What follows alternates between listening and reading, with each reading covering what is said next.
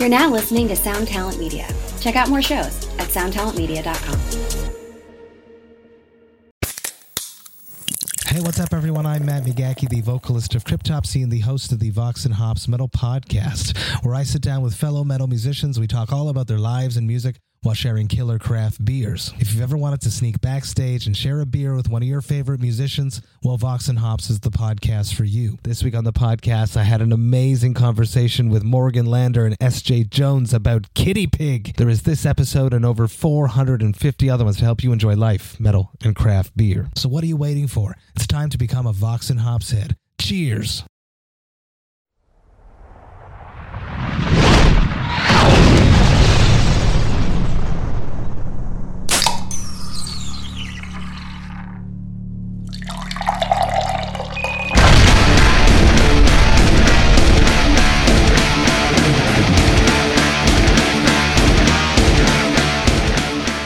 That scared me, guys. Hey, how are you doing today? Welcome to Drinks with Johnny.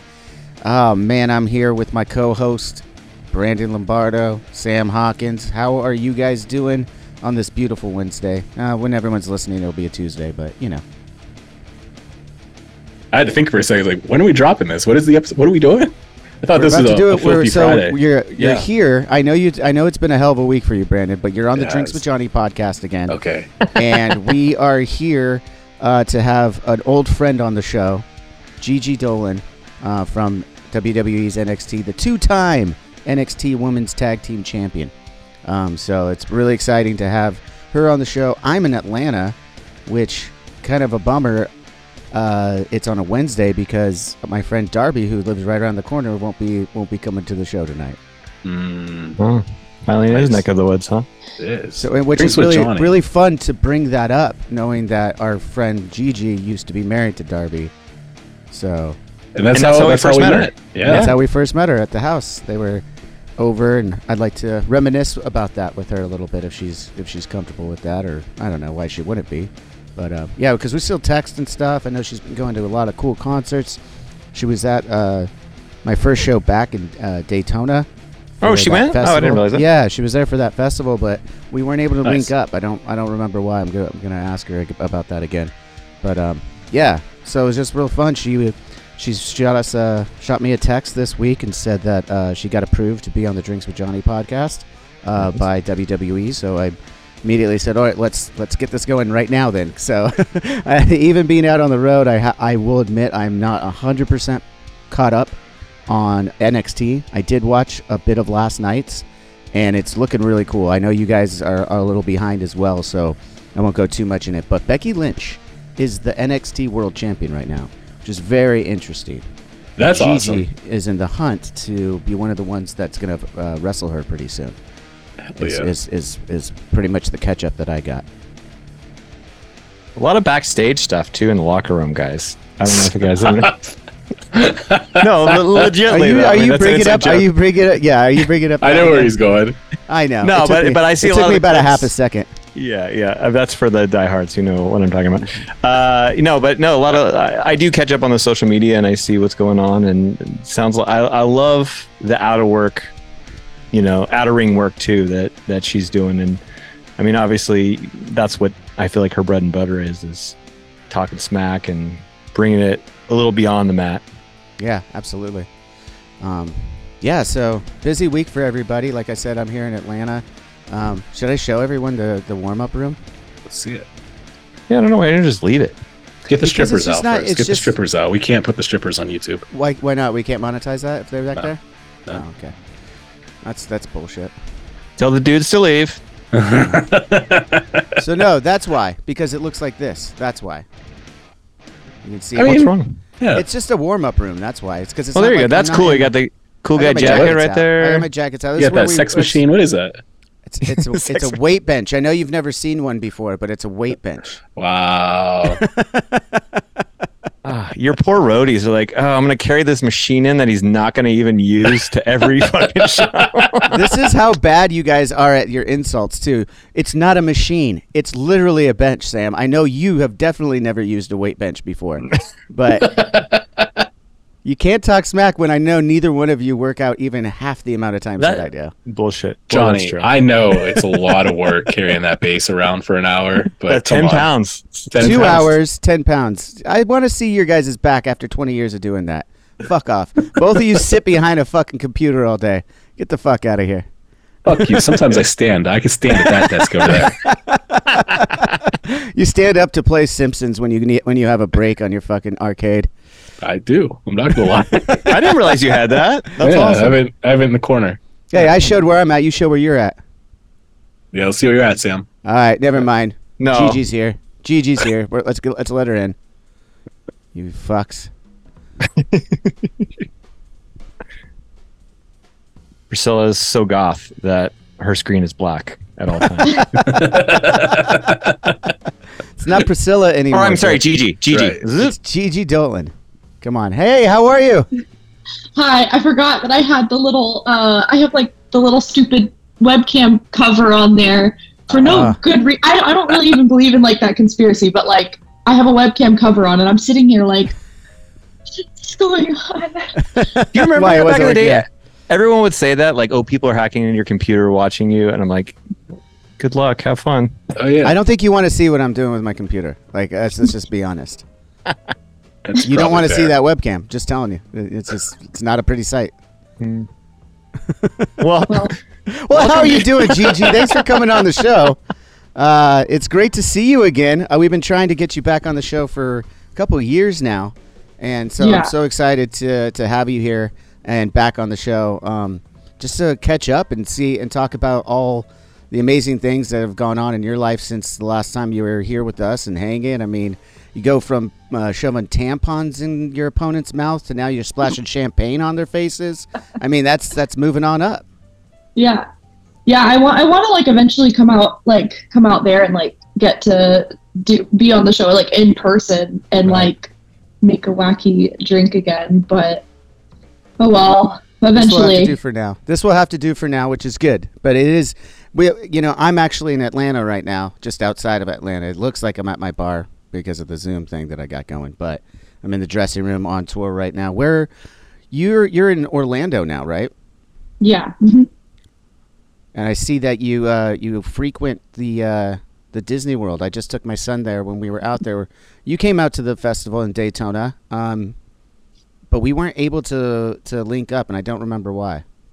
Yeah, that festival was insane. Hold on, I'm going to make the screen big. But that festival was crazy. So I'm psycho, and I camped for 4 days because I don't know why. I really like to be immersed in the experience of festival. But the last time I did it, it was in November. So I was like, oh, this is good. This is fine. I'll do it again. It was in May when you guys played. So it was just like, it was fun. If you just stay drunk enough, you're good to go. But oh my God, it was just so hot and it was so crowded. And like by the end of the day, like by the time like the nighttime bands play, you're just done because you're waking up every morning at like 8 a.m. from the hot sun beaming in your tent. And you just wake up drenched in sweat and blinding, and you're just like, ugh, and you crawl out like you're coming out of like your tomb every morning. Oh, yeah, man. It's special. I've never done that. I will be honest. I've been to many festivals, as you know, and over the years, different sizes, been at different levels of band and stuff. Never did the tenting out there though. Never have I done that. That's impressive. So that's definitely why I wouldn't have been able to see you. Do they have shower facilities in those campgrounds? Yeah. So when I did it the November trip, there was like nice showers and nice bathrooms. Well, we accidentally booked the purple lot for May, which is a different section of like the campground. So it was like portable showers. Look, I'm never going to camp again after that last time. It's just never done. I also wait. You mean like you're never at a festival, or you're just done camping for life? No, I'm done camping anytime in the summer. Okay. Like I think I might camp again at a festival if it was cold enough, like if it was like Virginia or something. But I will never camp at a festival in Florida ever again. I don't care what time of year it is. I'm going to rent an RV next time because I don't recommend it. And I had my 15-year-old brother with me, which, mind you, like, certain stages were like not on concrete, they were in dirt, and he wanted to be in every single pit that, like, every single day that we were there. So he would just come back to the campsite drenched like mud, his whole body just in mud. But he had his own tent, so I didn't have to deal with that. But it was. That's brutal. Yeah, it looked like you guys were having fun though. Just following you on Instagram, that and checking out the pictures and stuff, and it looks like everything's going really well. I mean, so right off the bat, you go from Priscilla Kelly being on the show a couple years ago with our boy Darby Allin and your ex-husband, and you flash forward to now, you're at WWE NXT, new name, Gigi Dolin. Where did the name come from, by the way? I know that's a very generic question, but I have to ask anyway because I am curious. So Gigi, I mean, really, I guess you could say it came from Gigi Allen, but like I'm not married to the idea. I thought of like Gigi Allen. It's a cool name, and like I don't know. I thought I don't know. I'm a little crazy, or I used to be a little crazy. So I was like, that kind of is fitting. But then I just really liked the name Gigi because I just felt like it was really easy to remember. It was easy off the tongue, whatever. But Dolin comes from Dustin Dolin, the skateboarder. And my name was supposed to be spelled with 2 L's, like Dustin Dolin. But when WWE announced my name, they put 1 L. So I got stuck with the 1 L, but it's fine. It makes it a little bit more unique to me. So interesting. Kind of very, like, I guess, I don't know. I guess it's like my name comes from like 2 like completely different worlds of wrestling rather than wrestling. No. Is that your first choice, or did you throw some other ones that are like, no, that one's not good, or was that the first choice you had? I'm trying to remember like what other first names that I had come up with. I know that I wanted the name Gigi Eileen was one that I liked, but that one didn't pass because of Eileen Warnos. They were like, no, we're not doing that. That's serial killer. You can't do that. But what happened to the old days of the WWF? They would have let you do a serial killer name for sure. Didn't they have one that wasn't like Mick Foley's, one of his original characters, like when he very first started? Brandon, I'm asking you. I know Sam doesn't know this. Nails. Wasn't Nails Cactus Jack Manson. Manson, that's right. Yeah. Oh yeah. That was the good old days. I mean, we have Joe Gacy, which is in the same ballpark. But I don't know. I mean, I get it. Like they were like, we already have Joe Gacy coming in around the same time as me, and it was like if I came in with like another serial killer name, it was probably just going to be like overkill. Maybe, I don't know. But it's fine. But honestly, what's it been like? I mean, how long have you been at NXT now? Like, do you have the date? I mean, it's a couple years now, right? Yeah, I started February 2021, I think. Yeah. Okay. So we're coming up on 3 years. And how's that experience been for you? I mean, honestly, it's part of the WWE universe who everyone knows about, and it's really cool to see you succeeding there. And honestly, perfecting the craft, getting, you're already great, but getting better seems to me every week, every month that I check in and see what you're doing, just seems to be getting better and better. So, I mean, is it just you just surrounded yourself with other great wrestlers and great minds of it? I mean, what's the locker room vibe for you over there at WWE these days? So it definitely was a lot different coming from the independent scene where I make my own schedule. Mostly I'm Thursday through Sunday working, and then the rest of the week I'm off. So here it's a lot more of like a schedule. And at first, like, it definitely took some adjustment time. And I feel like I'm still adjusting to it because I've always been on the independent scene where I've just done my own thing. And now I'm on like a set schedule with training and everything. But the growth that I've had, I feel in like the last 3 years has been insane. Just from like getting to work with coaches like Terry Taylor and Fit Finley, like these guys that just understand the business in such a different way. And I don't know, they kind of open your eyes to like so much more than I knew before I came here. And I just think like, I don't know, you just got so many different great coaches that you get to work with, and you kind of just get to pick little pieces from each one. And they've all done so much in their careers, and they've helped create so many big stars that are today, and getting to work under them. I don't know, like it's just a really, really cool experience just getting to do that. And I think that's like the biggest thing I would take away from my time in NXT is like just getting to take the fruit from the trees of the coaches of NXT. I don't know.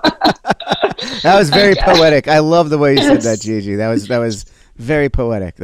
That's going to be the headline right there from it, you know. Getting to pick the fruit of the trees of the coaches. But no, like they all just have so much knowledge to pass on. It's like insane. I mean, I've learned stuff that I didn't even think about. The things that I'm getting like taught, or things that are getting broken down in my matches or in my training. It's stuff that some of the stuff, it's not even stuff I wouldn't even think about before. It's not stuff that most people would think about, but like the nitpicky little things that each coach can like bring to you after matches or with training. I don't know, like it's just the amount of stuff that I've learned in 3 years is insane. Yeah. But do you have any examples? Sorry, Sam. Do you have any examples though of that? Like when you say stuff you hadn't thought of before. I mean, you've been around the industry for a while. It's stuff. I mean, you're already so many levels ahead of where my mind would go, let alone where, you know, someone like yourself. So like, what are things that, like maybe one or two examples that like you're talking about when you say it's something I hadn't even thought about before that you've learned in the last few years?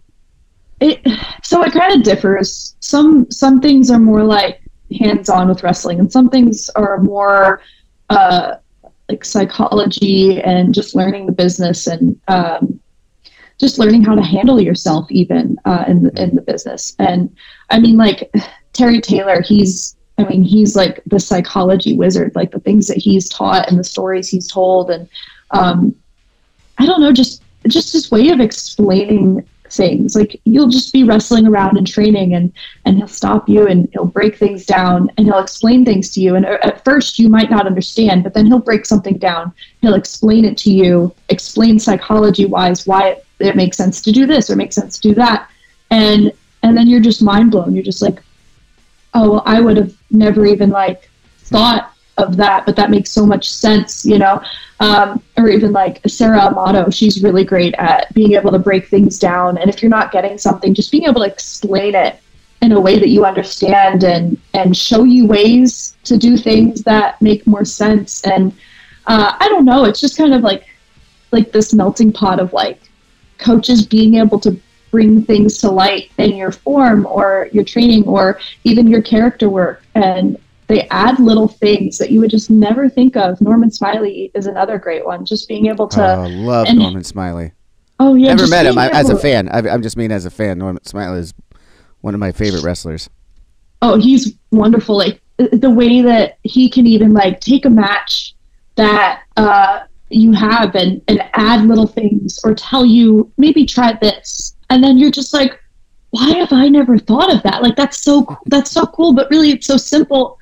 But it makes the match so much better. But it's little things like that these coaches are really, really incredible. And I think like the coaches of NXT, Robbie Brookside's another one.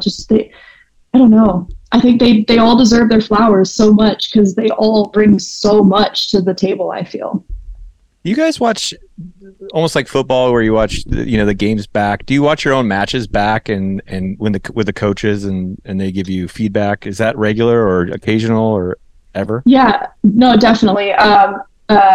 So we watch every single match. We try to watch back with the coaches, and the coaches will try to help you understand what could be better, what did look great, what didn't, and they're very honest, but it's very constructive. And I think that's definitely very beneficial. Like on the independent scene, you watch your stuff back, but you don't always have somebody to sit there right with you physically and like break everything down. So you end up having to like send a really poorly shot match to either your trainer from back home or somebody you look up to, and you're just like, hey, do you mind giving me some feedback? But to be able to sit there, watch stuff real time and break things down, it can be scary sometimes, but it's beneficial.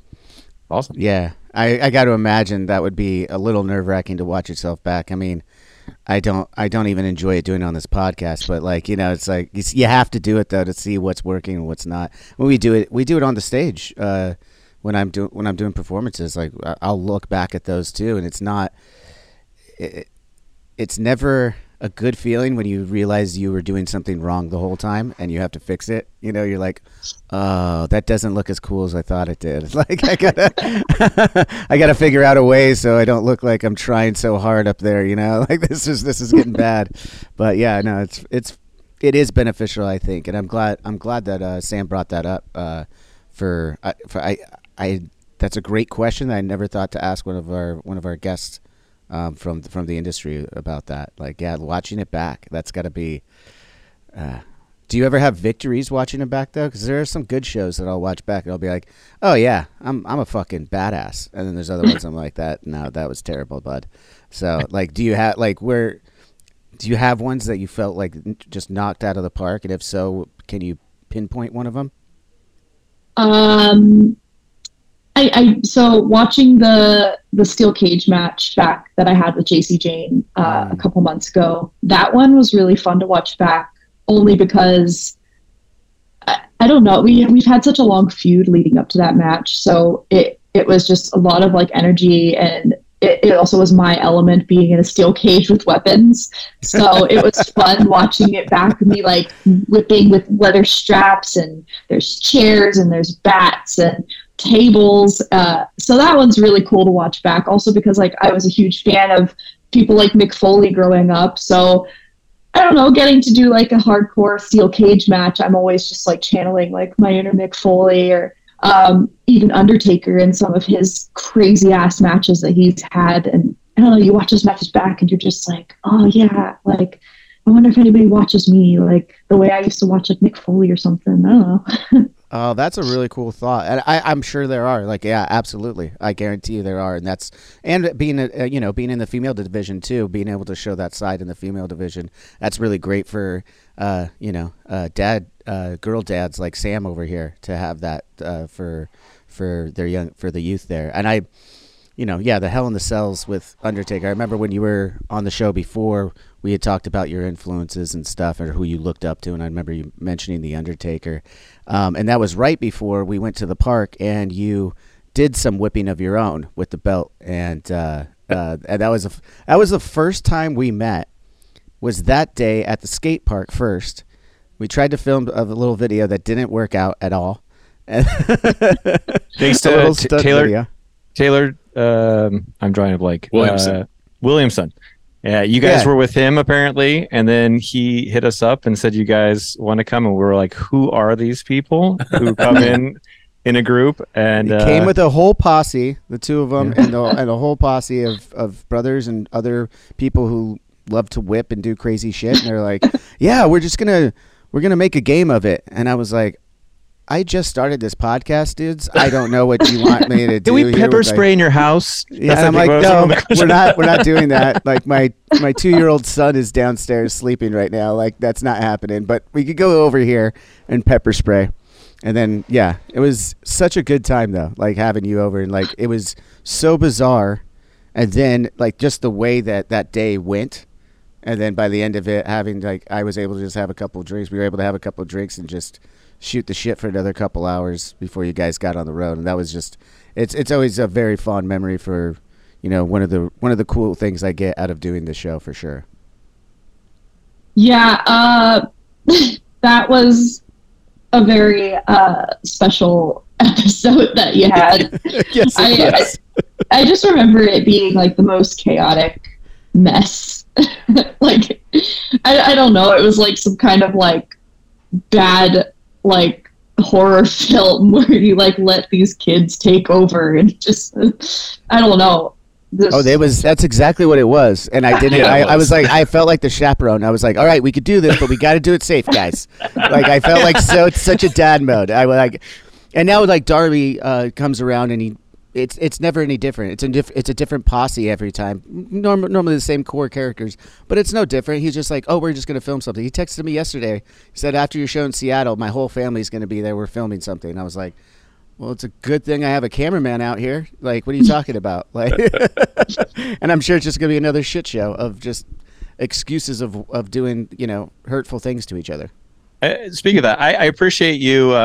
In hindsight, you had made a video. You had let me shoot some stuff of beating up one of said members, and telling my kids to wash their shit or you'll kick their ass. So I really appreciate you doing that. They loved it. So and having a daughter, like, you know, being a girl dad, as he said, I do appreciate women such as yourself who are strong characters and really inspire them, because we've been gone to a few matches. Johnny and I have taken my kids, and my daughter, we bring my son thinking he's going to do it, and my daughter just gravitates to it and is yelling and stuff like that. So thank you very much to you for that. Hey, what's up? This is Blake Weiland. I'm the host of the Tone Mob podcast. It's a show where I interview guitar people about guitar stuff.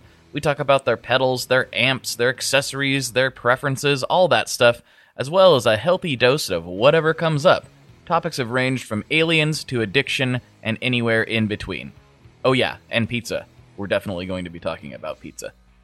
So get the show wherever you're listening to this podcast at. Just search The Tone Mob in your search bar and it will pop right up. Come join us. We're having a lot of fun. Thanks for checking it out.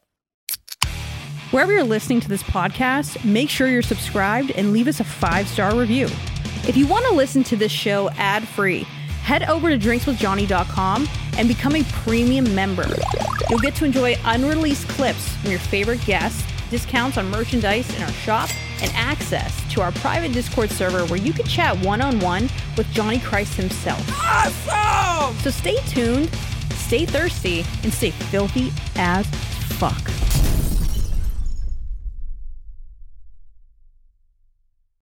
So yeah, hell yeah. Yeah, it's cool because, like, even when, like, I was a fan growing up, like, as a teenager, there wasn't, I mean, the women were doing good stuff at that time because that was when you had, like, Paige and AJ Lee, and, you know, the Bellas were, like, coming up at that time. The women were starting to do stuff, but yeah, getting to do, like, cage matches and lights out matches and ladder matches. I mean, I had a ladder match at Stand and Deliver this year, and I don't know, like, it's just really cool because I never got to watch anything like that when I was a younger teen, or I guess preteen. So it's cool. Yeah, the division has definitely grown, you know, absolutely. I mean, to the point where they did, how many years ago was the first all women's pay-per-view that they did? It was just a few years ago. It wasn't even that long ago. Yeah. So it shows how fast everything, like how long it takes and how fast it is, if that makes any sense sometimes. You know, it's like, it's interesting, and yet you guys have such a great roster through, you know, Raw, SmackDown, and now NXT as well. It just, I mean, talk about the rosters. I'm loving what they're doing with NXT right now with blending it over. I mean, how soon is it before we actually get to see Becky Lynch, the new NXT champion, and Gigi Dolin in the ring? I don't know. She mentioned me on Tuesday night, so I saw that. Yeah, she mentioned a lot of girls Tuesday night, so who knows? But yeah, I don't know. That's somebody I've never been in the ring with, and obviously, like, I would love that match. There's so many women right now that, like, I have never even touched in the ring, and I just really want that opportunity. Rhea Ripley is another one that I would love to have a match with Rhea Ripley. Just, I don't know, like, she brings a whole different kind of energy that's just insane. Yeah, I'd love to see you guys. That would be a great match. Absolutely. Yeah, I want some kind of, like, cage match, though. I want something hardcore. Well, I was just going to say, one of the last matches that I watched you in, or last pay-per-views I watched you in, you guys started it off with like a casino ladder match with a bunch of girls, right? That was yeah. How long ago was that? Was several months ago now. I'm trying to think if it was around WrestleMania or if it was around... Yeah, that was WrestleMania weekend. That's right. Yeah, I watched that with my kid. Great. It was a great show. I mean, that whole weekend was amazing. I took Sam to WrestleMania with me, and we brought the kids first day. Second day, no kids, partied in the suite. It was amazing. It was such a great time. Yeah, that was a really big show for me because the year before last year, I did Stand and Deliver as our NXT show that runs during WrestleMania season, right. WrestleMania weekend. And I had only ever done the pre-show, which was basically like a dark match before we're on air, which was awesome. But this year I actually got to be a part of Stand and Deliver live, it was just really cool. The stadium was huge and it was packed out, and obviously doing a ladder match, like, it's like, I don't know, it's just the coolest thing in the world. It's really nerve-wracking though, like, leading up to it. It is scary because you working in bigger arenas, and And we've had our premium live events. Like we had Vengeance Day in Charlotte, North Carolina this year, and I was a part of that too. But to be a part of WrestleMania weekend, a part of NXT's biggest show of the year, it's just really cool. It's really surreal, and it's one of those things where, like, I don't know how, it's very stressful leading up to it, but after the match is over, after you're done and the show's over and your day's going on, that's the best feeling in the world, to be able to, like, just sit there and go, oh, I did that. That's really, like, I did that. I did that. Like, you know, so it's awesome. Like, and I can't wait till see what this WrestleMania coming up has to offer. Oh man. I mean, I feel like the build up, usually they wait till January to start the build up, and I feel like the build up's already starting right now, like, because the last one was so successful. And by the way, I don't want to gloss over it. That ladder match that opened up Stand and Deliver with all you girls in it I thought it was probably the best match for the NXT showing of stuff, like, and it opened up the show, which I was very happy to see an old friend like yourself in a moment of success like that. So I can only imagine how that felt for you. I know I texted you afterward, and you were just running around on a high, and we didn't cross paths in LA there either. But I was just very happy, just very happy for you. Proud sounds condescending. I'm not proud for you. I'm happy for you. Thank you. Thank you. It's awesome. And just, like, that's another thing though, is like knowing that, like, so many of my friends, family too, but really friends that I've had for years before I got to WWE, you know, get to watch me now on a bigger screen and a bigger stage. That's, like, a really cool feeling too. And just, like, I don't know, I kind of just love the idea of, like, growing with people, because, like, I had one of my best friends ringside for that match as well, and it's just, like, crazy to think, like, when I met her, we were kids running around WrestleCon, you know, like, we did, you know, and it's just crazy to, like, think, like, fast forward to now, getting to just, I don't know, like, make my friends proud, and then, like, my friends do things that are really cool and make me proud, and I'm just like, oh, this is crazy. It's like, what are we doing? Yeah, it's a lot of miracles happening for friends, and it's always nice to see that, you know. Especially another one that I want to talk about real quick was your first time. It was probably almost a year ago now when because I texted you. I was like, when I saw you on SmackDown for the first time too. I mean, they brought you on there for a couple shows there. That must have felt awesome to get brought up to SmackDown, right? I mean, network TV show. You know, yeah. That's pretty rad, right? Yeah, well, I mean, that's what you watch growing up, like SmackDown and Raw, or the two shows that you watched, or I watched growing up. It's what my brother watched growing up. So being able to have my name attached to the brand SmackDown was like, right. Like, that was the coolest thing. My brother was super hyped for that too. He watches all my stuff, but I don't know, so NXT, when I was a kid and a fan, NXT wasn't really a third brand at that time. It wasn't what it is today. So I never watched NXT. It was always SmackDown and Raw. So the goal now is to do Monday Night Raw, so I can get that off my bucket list. Yeah. There you go. So then you'd be on all three. You could do that. Yeah. That's pretty awesome. Yeah. I mean, yeah, you don't need to do SmackDown again. I mean, what do they even got going on over there? Like, I don't even know. I heard the buzz about last SmackDown. Brando, can you fill me in what happened? There was something that happened there. Some guy came back. I forget what was his name. Some dude in Colorado that came out. You know, yeah. Oh, Pat McAfee. I think it was Pat McAfee. You're just busting balls. You're talking The Rock. That was cool. Yeah. That was a fun moment. I was in the kitchen making dinner and I heard it. I was like, wait, what? Did I just hear that? And I had to, like, run out. I was like, oh shit, it's actually The Rock. Okay, this is cool. And yeah, shit burnt that night, but it was worth it. If you smell what Brando is cooking. Yeah. Nice tie-in. Yeah, you know, I'm getting better at this, but no, it's it's really cool though that, you know, we're all talking about the brand that is SmackDown. It's named after The Rock, by the way. You know, laying the SmackDown back in the late '90s, early 2000s. But we're all sitting here as fans, reading the taglines, you know, all the chirping of, like, The Rock's. It might be time for him to make like some kind of cool comeback. You know, you got the bloodline falling apart. You know, Nia Jax just came back too. I saw that. It just looks like the stars are really aligning for something big and special to happen at WrestleMania. I really thought they were going to do something crazy at SoFi, just because it was Hollywood, and everyone knows The Rock's in Hollywood now, and the whole family's tied with that stuff, and Roman Reigns is probably going to move into Hollywood as well.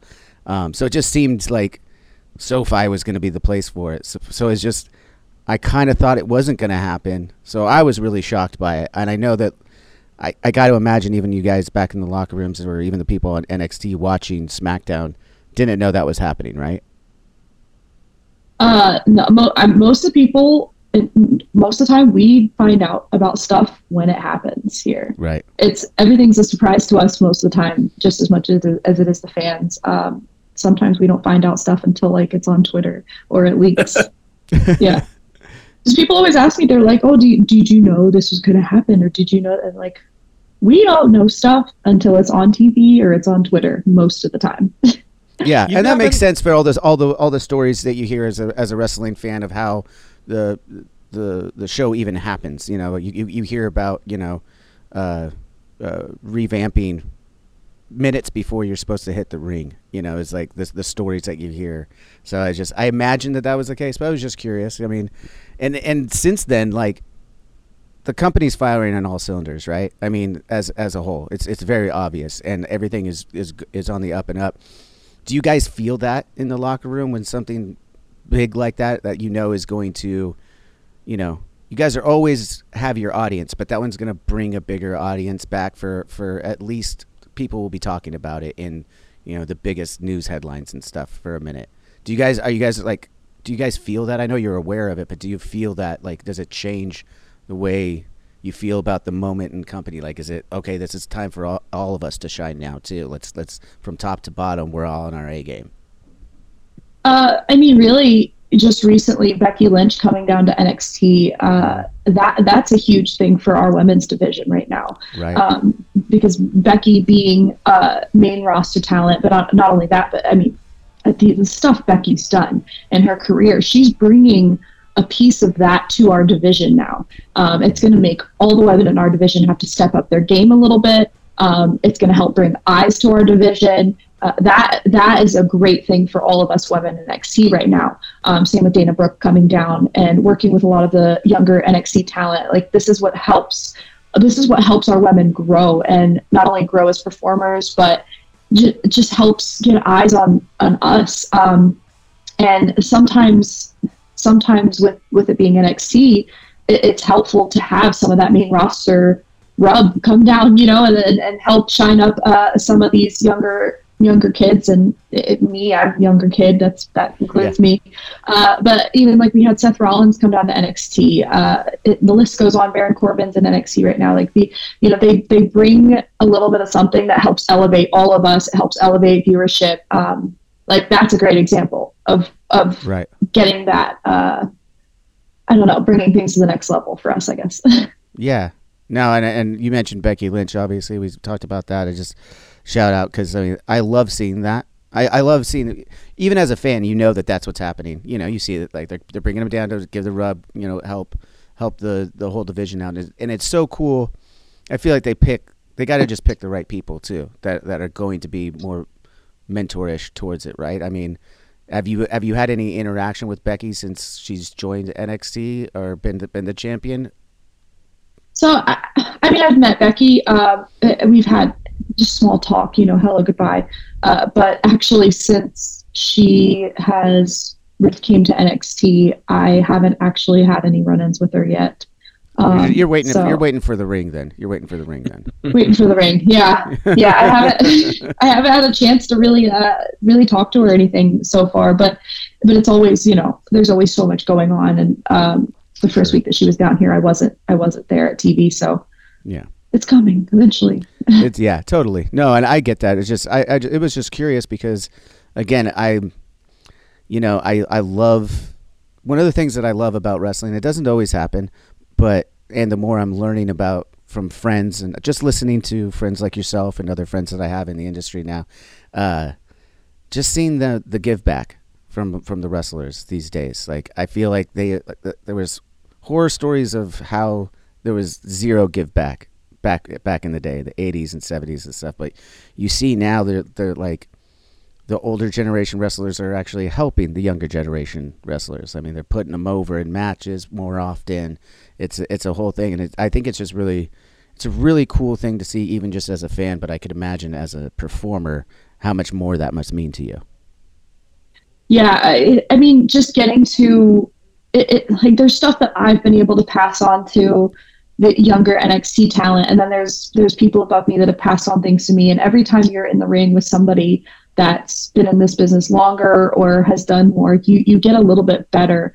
And really, that's how you do get better, is being in the ring with people that are more experienced than you. Because, I mean, you can work with people at your level and you will get better by doing that, but nothing elevates you more than a challenge. And every time you get in the ring with somebody that's more experienced, more advanced, knows more, it's always a little bit of a challenge to keep up with them or work at their pace, or just also getting to like talk to them and see how they view things or how they would do things. So it's kind of like this domino effect of like, this person works with me, I work with this person, and that person works with this person. And it's this domino effect of everyone getting better, everyone passing down what they've learned to the next person, and then passing what they've learned on to the next person, and so forth. So it's just like a never-ending domino effect, especially in NXT, because we have so much new talent constantly coming in here. A lot of people are athletes that have never been in a ring a day in their life, and they have to learn from scratch in NXT. And I can't imagine that. I got lucky and I did the independent scene, and I've done this for a long time. So I came in having a little bit of a grasp on like who I wanted to be in the ring or what I wanted to do. But now we've got athletes that they're really talented and athletic, but they know nothing about wrestling whatsoever. And so it's up to us to try to kind of help them figure out who they want to be in the ring and help them get polished and learn. Yeah, it's the pay it forward mentality that I'm seeing from everybody, like that I just think it's so cool. And the way you describe it there, it's like, yeah, it's like, I mean, even when they bring in like a celebrity like Logan Paul. Snoop Dogg. Or Snoop Dogg. I mean, well, Snoop Dogg not so much, but he did drop a mean people's elbow. But like when they bring in like Logan Paul and stuff, you hear about it, but you wonder like how much are they actually putting into the wrestling aspect of it? Like everyone already knows Logan Paul is a gifted athlete. That's part of who he is. But that doesn't, like you're saying, that doesn't always translate to wrestling. You gotta learn the psychology, as we were talking about earlier. You gotta, the moves are different. You think watching them as a fan, you know how to do it because you've seen it enough times, but you really don't, right? I mean, I'm asking kind of at that time too. Yeah. First of all, I mean, I think Logan Paul is kind of like a freak. Like the way he was able to pick it up so quickly and get so good so fast, like that doesn't happen often. I can't think of any other time it happened, to be honest. I mean, there's been plenty of athletes that have come over, like, and man, it's wild. I think the closest would be like Kurt Angle. Yeah. Mm-hmm. Yeah, we've definitely had some athletes down at NXT that have picked it up super fast. She's injured right now, but Sol Ruca, I mean, she picked it up like instantly, and she's super. I'm not familiar with her. What was she in? She's kind of got like a surfer vibe. I don't even think she was on NXT TV a whole lot. She did a few Level Up episodes, and she was really just starting to get her footing. But she suffered an injury and she's out right now. But I think she's coming back soon. But she is another one that she just picked it up so fast and just crazy athletic. We have a few amateur wrestlers that come with an amateur background that just picked it up super quick.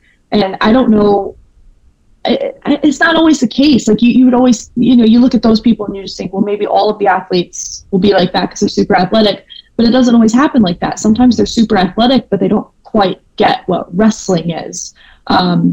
But it's crazy though when it happens, because you're just sitting there just like, oh my God, you've been doing this for a year and you can do things that took me 5 years to figure out. Mm-hmm. So it's just crazy to watch everybody's Does it piss you off development. a little bit? Does it piss you off a little bit? Let's be honest. To be honest, like I don't know. I've never really been the type to like get mad about it. I'm just like amazed. Like I really like, it's really amazing, and it's like it's really admirable because you can see that like these people put in the work. You can see that these people, they go and they watch wrestling footage. They go and they study it, and that's how they get good so quick, is because they put in the work, and they have a passion for the business. And that's always, to me, that's always respectable, is when they can have a passion for the business, put in the work, study film, and know who came before them. Like that's the biggest thing to me with the athletes, is when they can put in the work and show that they care, you know. Because not everybody does, and that's okay. Like there's people that come from athletic backgrounds that don't like wrestling, and they come to NXT or wherever, and they start training, and maybe they still don't like wrestling. But I feel like it shows, though. You can always tell somebody that genuinely loves the business, and then there's people that just kind of do it for the money, you know. And it's cool. I get that too. That's cool. But it is always cool to see people develop, because you know who's just doing it for the money, Gigi. Who's just doing it for the money? I'm just kidding.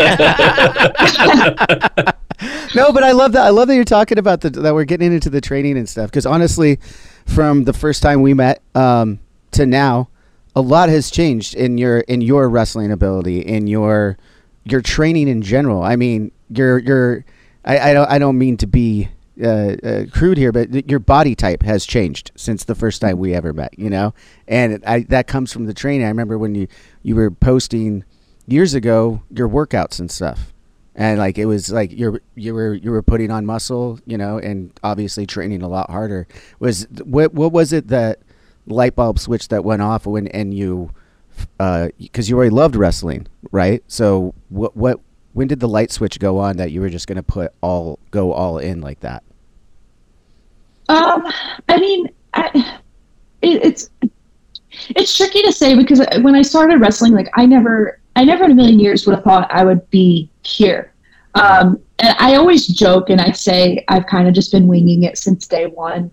Because I never, like, it's sad to say, but like I never truly believed that I would ever do the things I've done. I never would have thought that I would have gotten to go to Japan, or just gotten to see the places that I've seen, worked with the people I've worked with, and now being in WWE. Like these are things I never thought were possible for myself.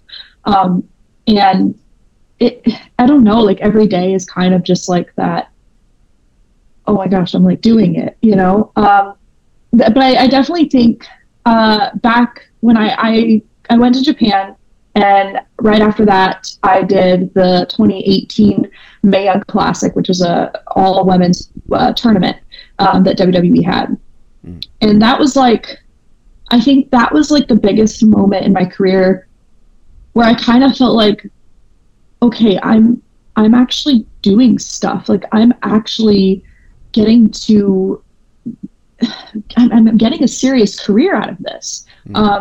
And I definitely think that was like a big moment for me. I was only 19, 20 years old. I was super young.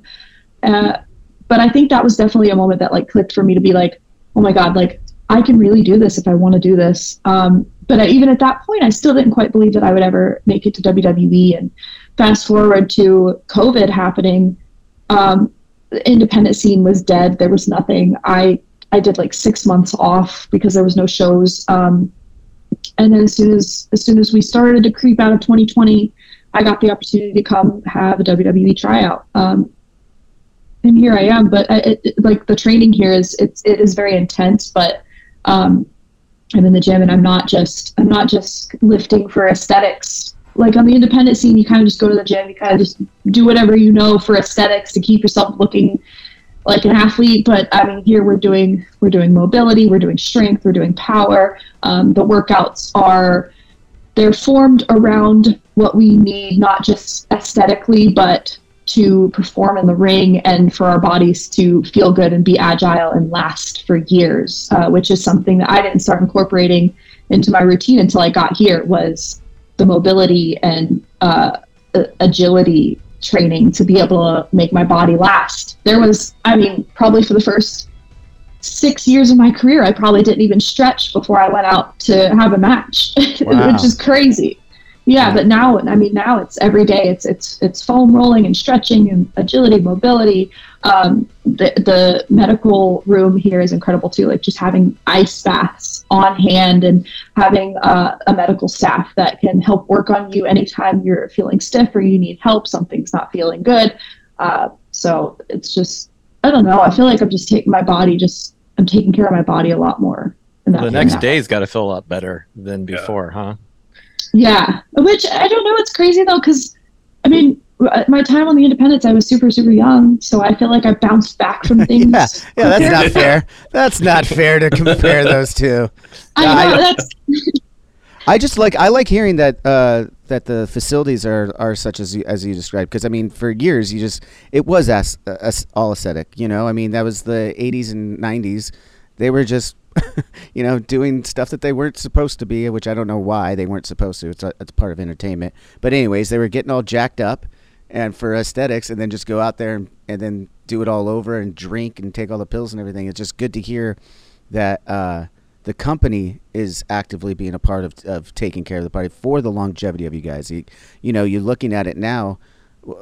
Wrestlers used to, when they got to 40, it was like, oh, you're done, Mm-hmm. And now you're looking at legends coming back like The Rock and stuff, well into his 50s, and I'm sure if and when he gets in the ring for an actual spot, I'm sure he's going to look incredible. You know what I mean? Because he's one of the guys that proves he takes care of his body. I mean, I've heard that there's other things going on there, but who the fuck cares? The guy obviously cares about his body and takes care of it, right? Well, it's good for the kids too to know from a training perspective that this is something you want to do. It's not about bulking up. It's about being able to strengthen the right muscles to do the tricks you need to do and to recuperate, so you do have a career. You're not getting hurt right off the bat and then you're out of it, right? So that's cool to hear.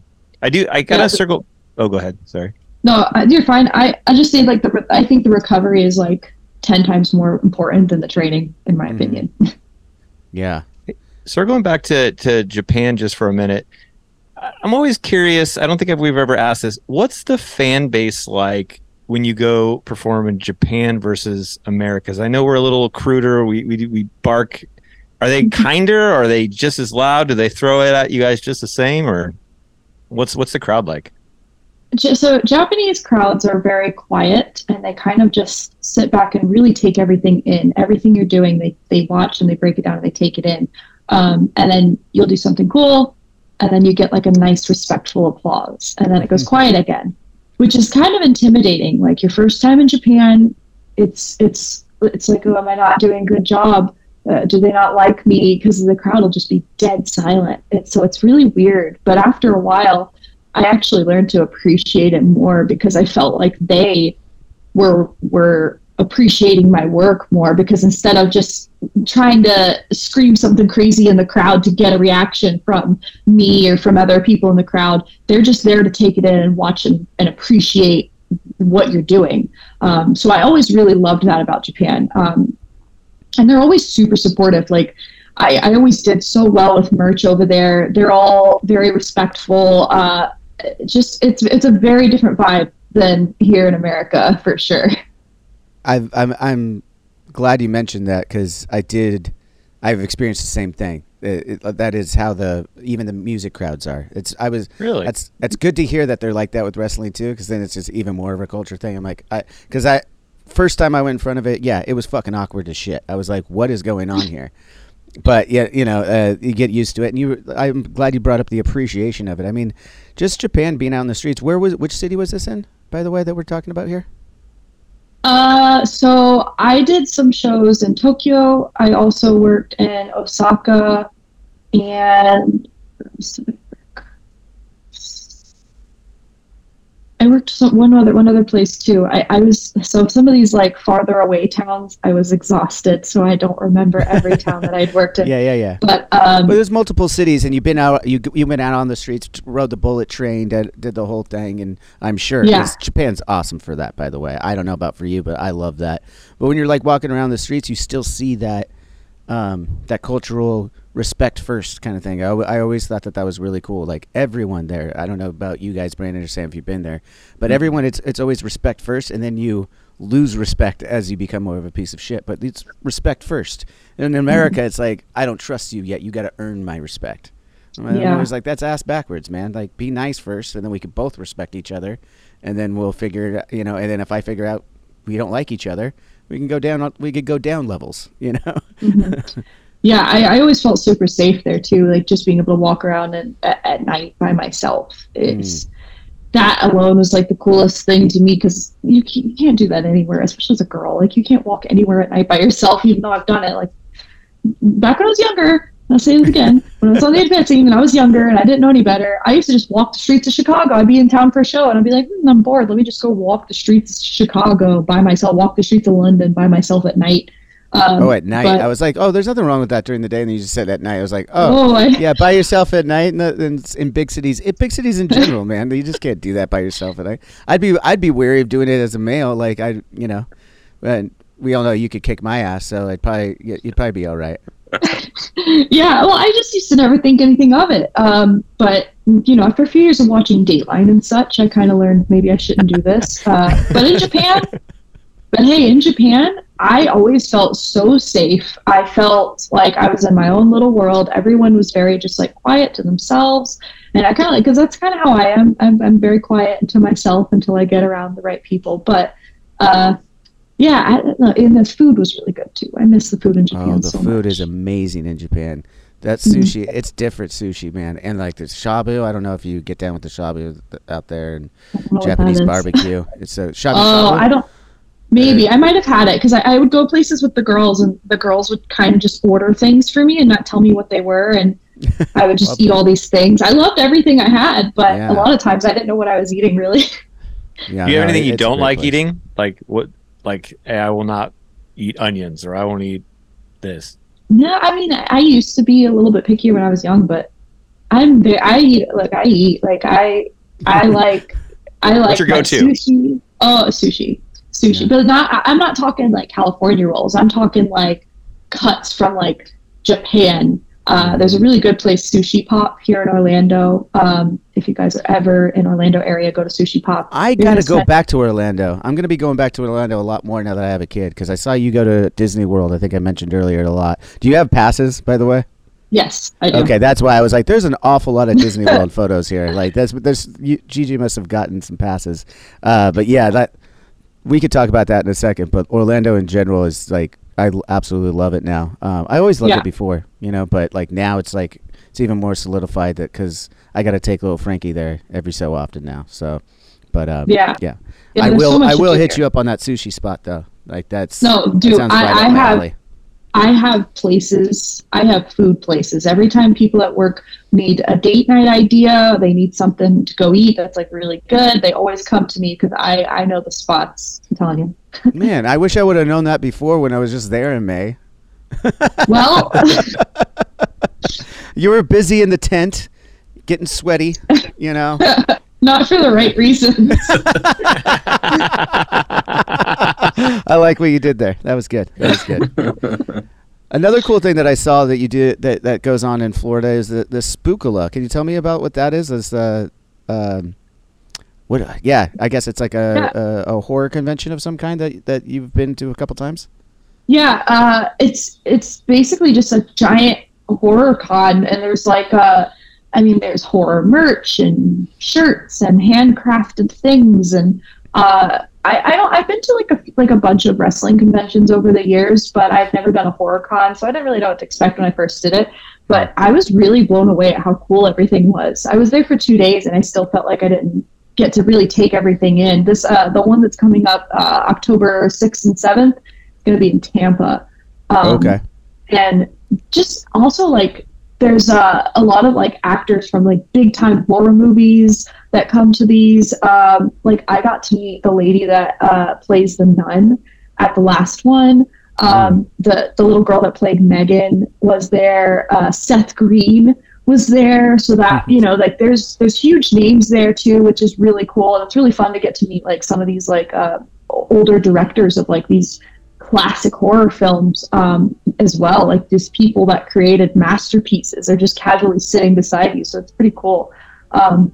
But yeah, I go through Give Kids the World. NXT does a lot of like charity signings and stuff. So I do it for charity, but it's a freaking blast even for me.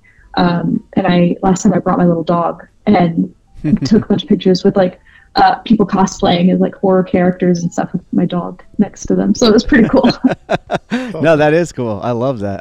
It looked like a lot of fun. Definitely you got some of the right photos with the right people, and I just wanted to bring it up because it is, you know, we're into spooky season, guys. I think it's official. So, I mean, what and I've got a kid now, Gigi, so you got to tell me, like, what are some of the horror movies you're excited to throw on this season or catch new ones? Like, because I need some to watch, and I got to find time while I'm out on the road, because once I get home, I'm not going to be in charge of the TV again for a while. So what do I got to watch? Fill me in.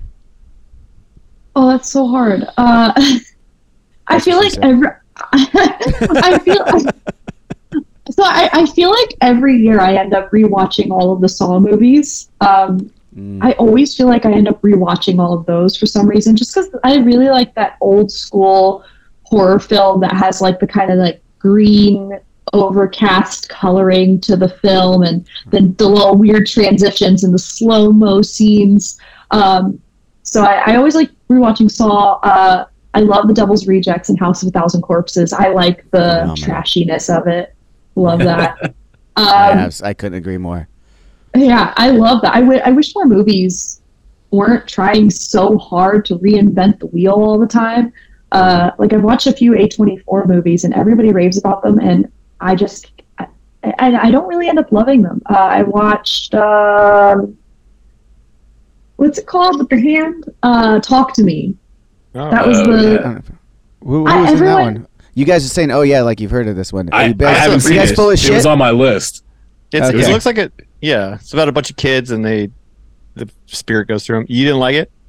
So everybody hyped it up to me so much. They were like, "This is going to be the best horror film you've seen all year." It was so good, and I went to see it. And I was just like, I don't know. I kind of left disappointed.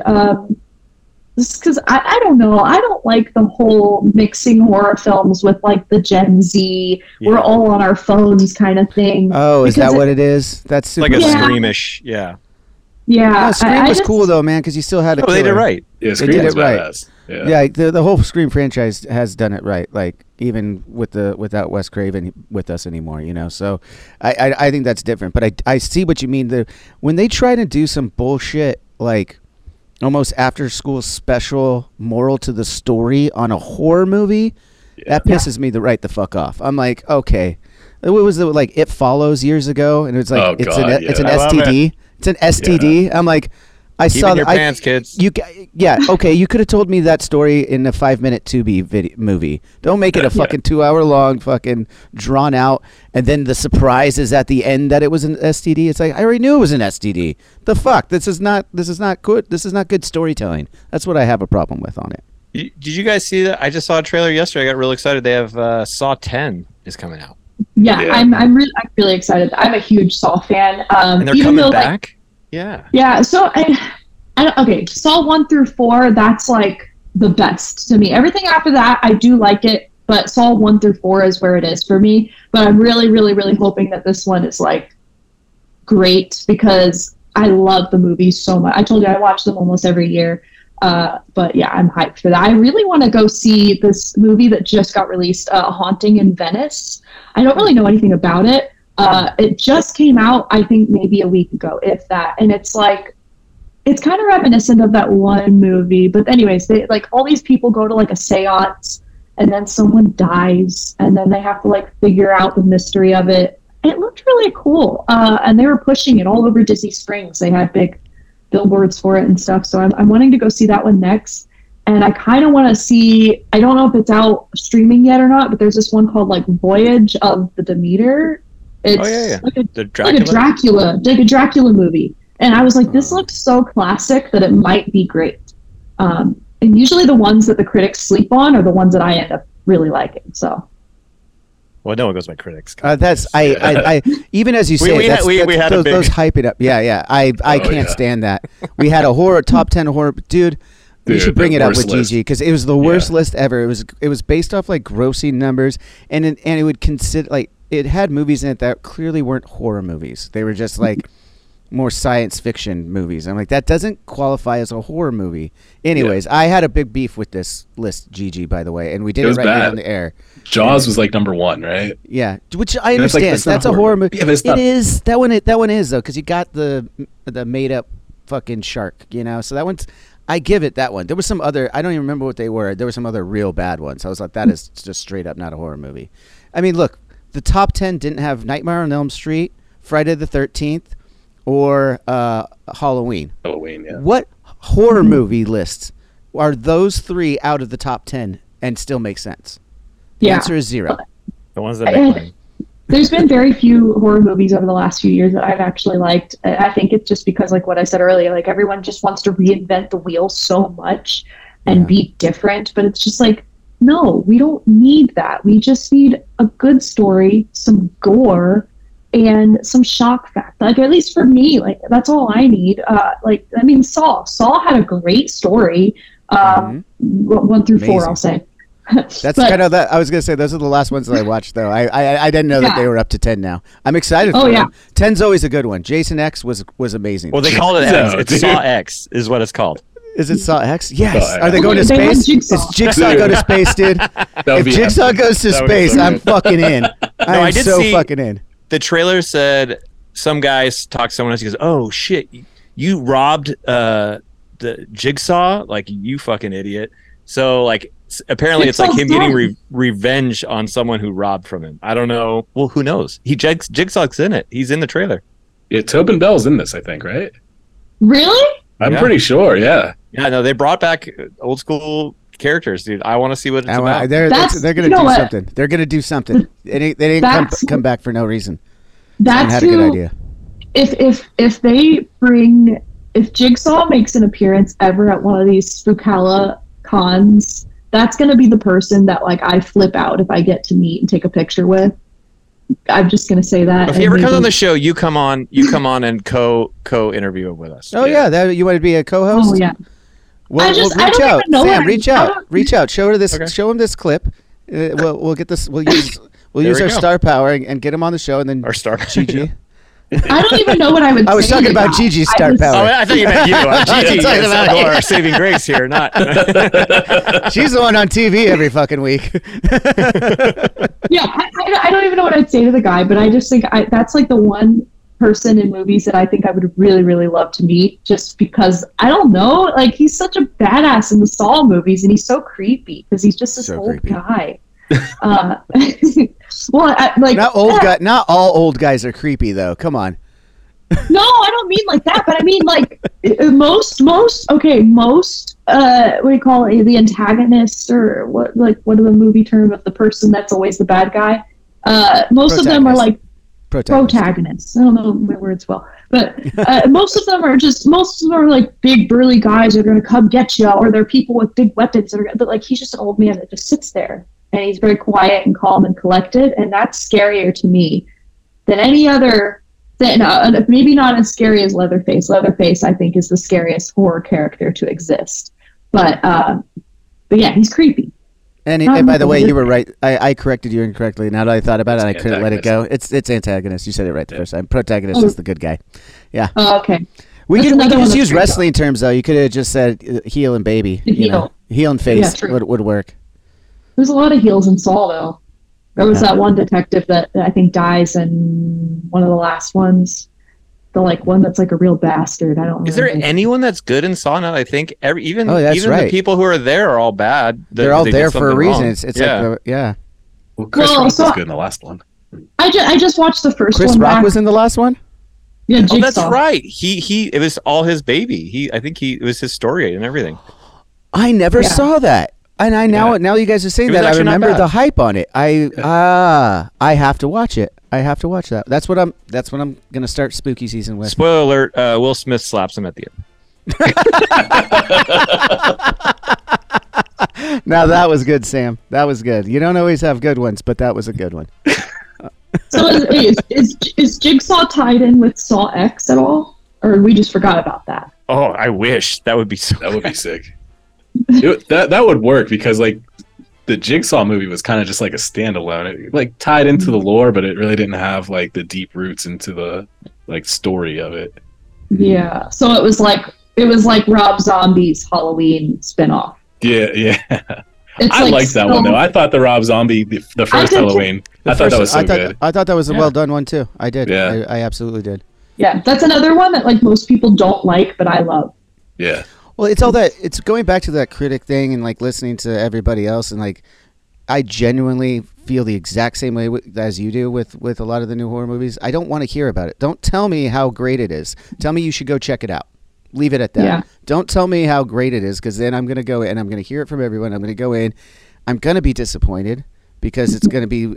I always know it's one of those ones that has like an underlining meaning to it or something like that, and that's why everyone loves it. And it's like, that's not what I come to horror for, man. Like you're obviously like a passerby in the horror world. You're not like you're not in it if that's what you think horror needs. You know. Yeah, I definitely judge people based on what they recommend to me. So I'm not recommending anything anymore then. right. Here's a recommendation, not because it's good.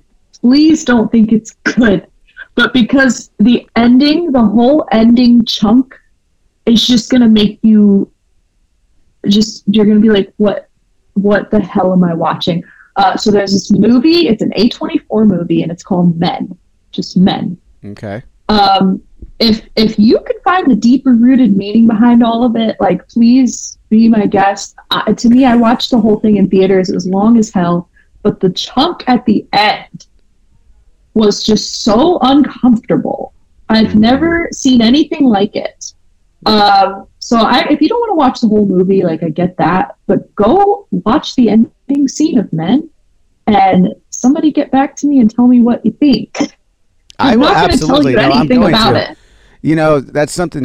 Shadows actually is the guy that, I mean, love him to death. Me and him just like different movies. Like that's just not where we vibe on is same movies. Every once in a while we cross over, but for the most part, when he recommends something to me, I'm like, oh wait, you know, and it's just not my vibe, you know. But he likes the uncomfortable stuff. Like he watched that one with Joaquin Phoenix. That's out. Afraid. Beau's Afraid. Beau's Afraid. I guess it is like the most uncomfortable movie madness you've ever seen. I've never watched it yet. He's like, I'm not recommending it per se, but it's like supposed to be super bizarre. He's I've never seen a movie like made that way before in my life. No, I'm interested. My brother wanted me to watch that with him, but I was like, I'm not watching this. It's like 3 hours long. I'll watch that, and then I'm going to watch Men. And then I'm going to tell Matt to watch Men probably too, because he likes that uncomfortable weirdness, and he'll probably figure out whatever the meaning is for you. He's really good about that too. Yeah, I'm not going to say that it was like horrible, because it was interesting. Because the whole time I'm like, where are we going with this? And then right when I thought maybe I had it figured out, the ending scene happened, and I was sitting there in the theater like, what am I watching? Like, this is like, it's not for kids. Don't watch it around your kids. I don't even know. I'm not even going to say anything. Just please watch it. And please. No, I'm going to. I'm going to watch this. I might even watch it tonight. We'll see how the night goes. I got a day out. We'll see. All right. You need to start having reaction videos of some of these things. I'll recommend things, and you can just have reaction videos to them. That actually sounds awesome. Yeah, we could do that. We just make this a reoccurring thing on the show every time you come on, and then I'll go do a reaction video for it. Okay. Or you could hop on with me. We'll do it behind the paywall. We'll make everyone pay for that one. Hi, I'm Daniela Clark. I'm Barbara Ann Wild. And we are the Honest AF Show. Our podcast is real, honest conversation with our celebrity friends and pros. Covering our anything but average rock and roll lifestyles. All while tackling the hell that is aging and the battle of beauty. Oh yeah, nothing is off the table.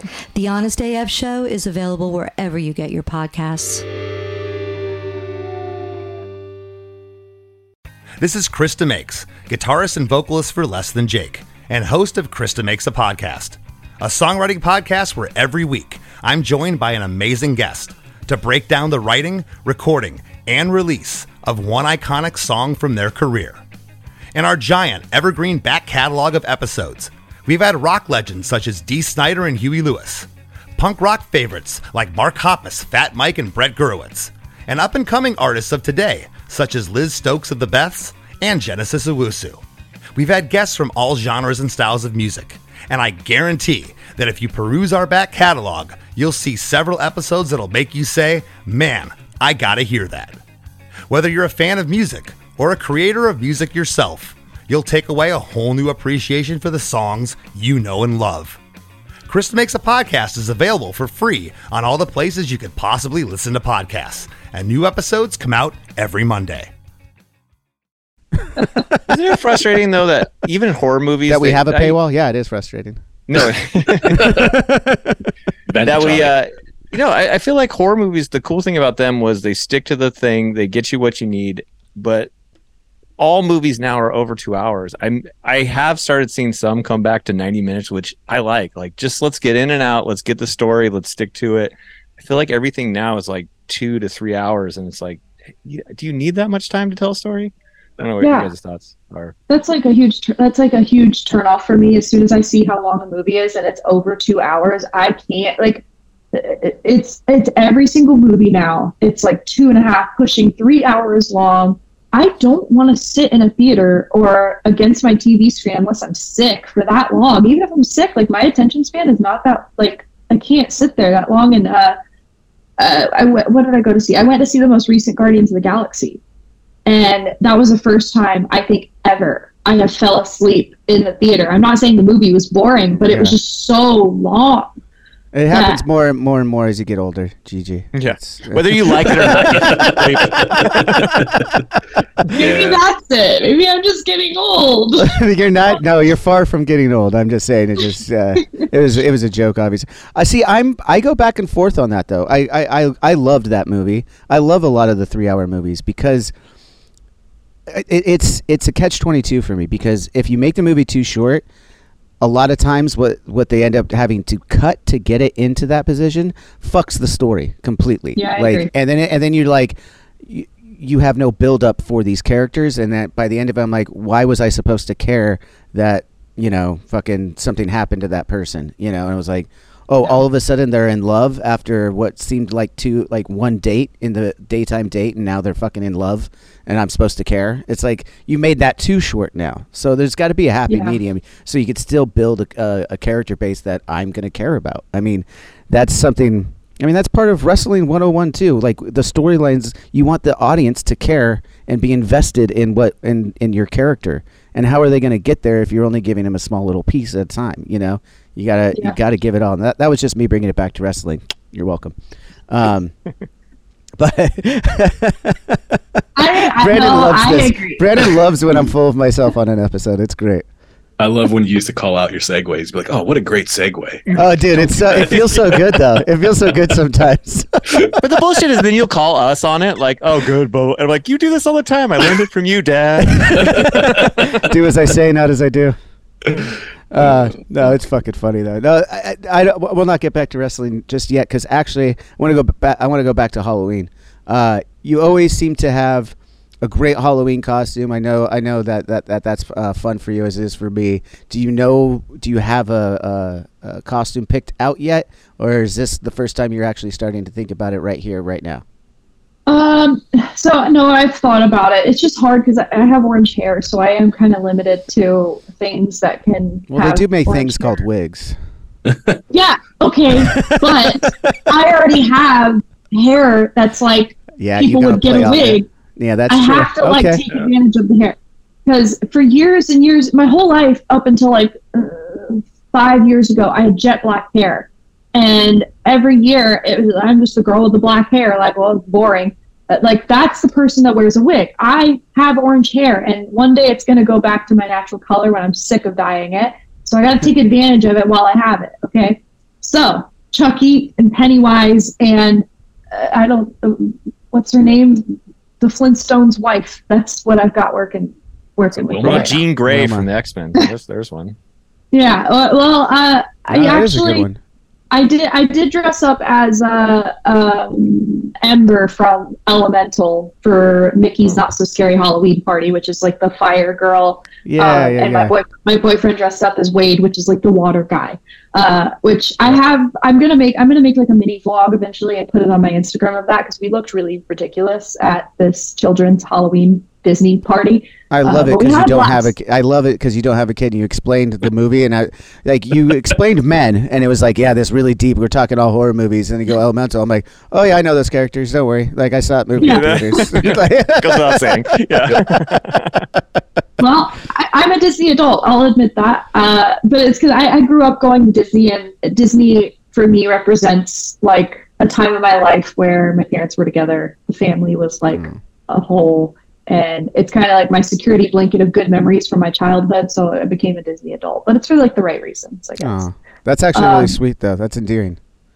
I was a Disney adult before I had a kid too. You know, now I'm just a dad. Whoa! It's not true. Mine's just not as wholesome. I enjoyed going to Disneyland and taking shrooms and acid when I was a kid. So this was something that's where I enjoy. And now I get to take my kid on those very rides. And I enjoy alcohol because my parents were divorced. Thank you very much. I like that we're all making light of it. There's like, you know, we can only make light of it now because all of us know like the actual pain of all that shit. So laughter prevent crying. Yep. Yeah. I do have an idea though. I mean, so I'm supposed to, the Halloween weekend, I'm going on the Disney Halloween on the High Seas cruise for the whole weekend. So Halloween weekend, I'm going to be on the cruise. So it's going to be like, you know, Disney stuff. But if I'm a part of NXT on Halloween, or even if, I don't know, maybe if I hosted Halloween Havoc or something, I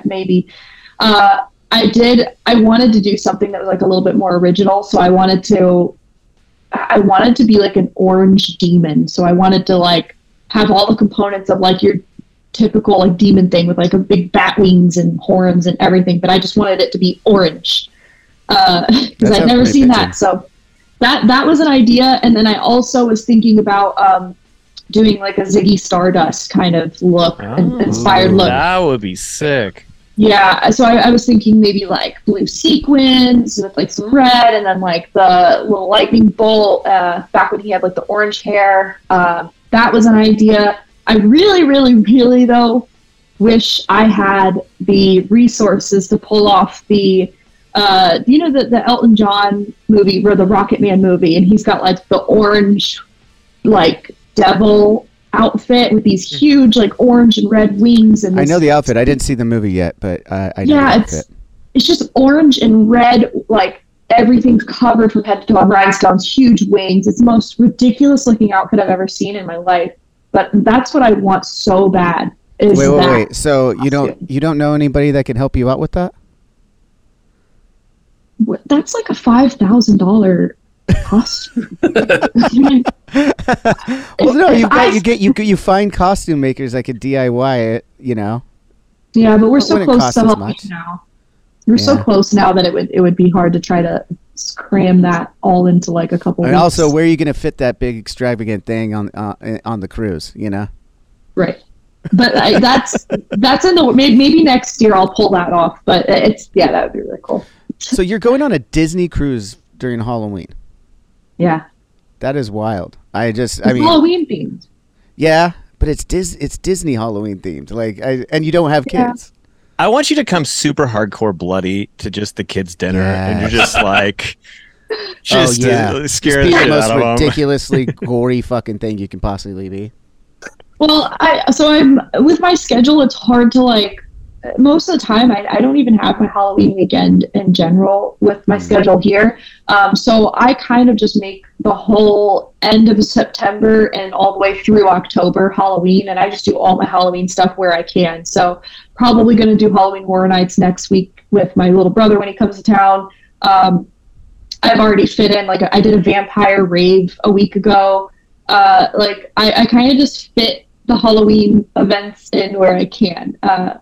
And then by the time Halloween comes, I've done everything. So Halloween cruise. It's going to be wholesome. It's going to be nice. I get to go to the Bahamas, and I've never done a cruise. What is a vampire? When you say vampire rave, all I can think of is Blade, the movie where they're all dancing and then all the blood just comes down. Please tell me that's what it's like. I even if it's not, tell me that's what it's like. It wasn't. It's not as crazy as it sounds. It was really just people. A lot of people dressed up like vampires. There's people covered in blood too. But yeah, and then just all night long music. But yeah, I honestly I wish it was a little bit more themed than it was. But there was a lot of people covered in blood on the dance floor, so I guess it was vampire rave. Do you watch What We Do in the Shadows? No. Oh, whoa! Have you seen the movie? Watching that. Oh yeah. No. Oh, you got to watch. There's your homework. Yeah. That's a good one. I want a reaction from you on when I'll watch the movie What We Do in the Shadows, and then you'll want to watch the show. I'm pretty sure, unless you don't like it, which I would be shocked. Okay. But yeah, it's just go find What We Do in the Shadows. You could even watch it on the Disney cruise, I'm sure. But yeah, probably. No, it's great stuff. Have you done Horror Nights yet?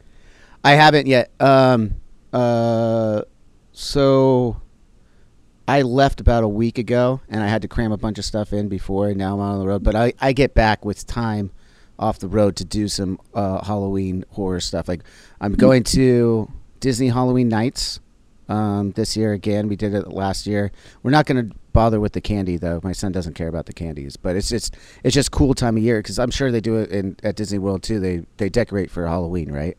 Yeah. Yeah. So we're gonna do that. Horror Nights I've used to love doing. That's Universal, right? Yeah. I've done it a couple times. I absolutely loved it. But now I have to get a sitter for that night. You know what I mean? Yeah. And I'm like, do I love it that much? Or can I just wait? Or can I just wait a few years and then I'll go back with Frankie, you know? Yeah. I kind of I go every year now that I live down here. But I can't, I have rules though for when I go. I have to have a fast pass. I can't do the lines. I'm an opening till close person too, so it's got to be I need some liquid IV. I need good shoes, and I gotta have fast pass. But the only problem is I'm in Florida, so it's just hot. It's never ending hot down here. So you're it's nighttime, but you're just sweating. Oh yeah, I just experienced that in May. Yeah, it's not quite to the extent that you did in the tent. We're going back to the tent that was a rockin'.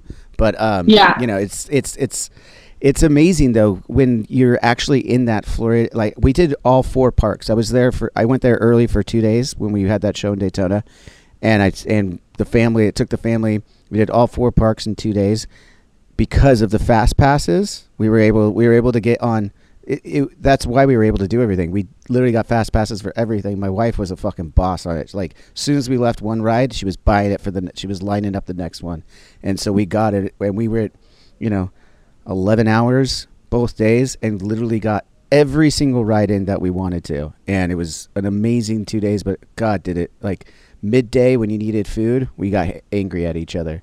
End of the night is don't fucking look at me anymore. But it was still fun while we were doing it. And I guess I say all that because there's some sick new rides over there that I didn't know I was even going to go on. And I was wondering if any of them lined up.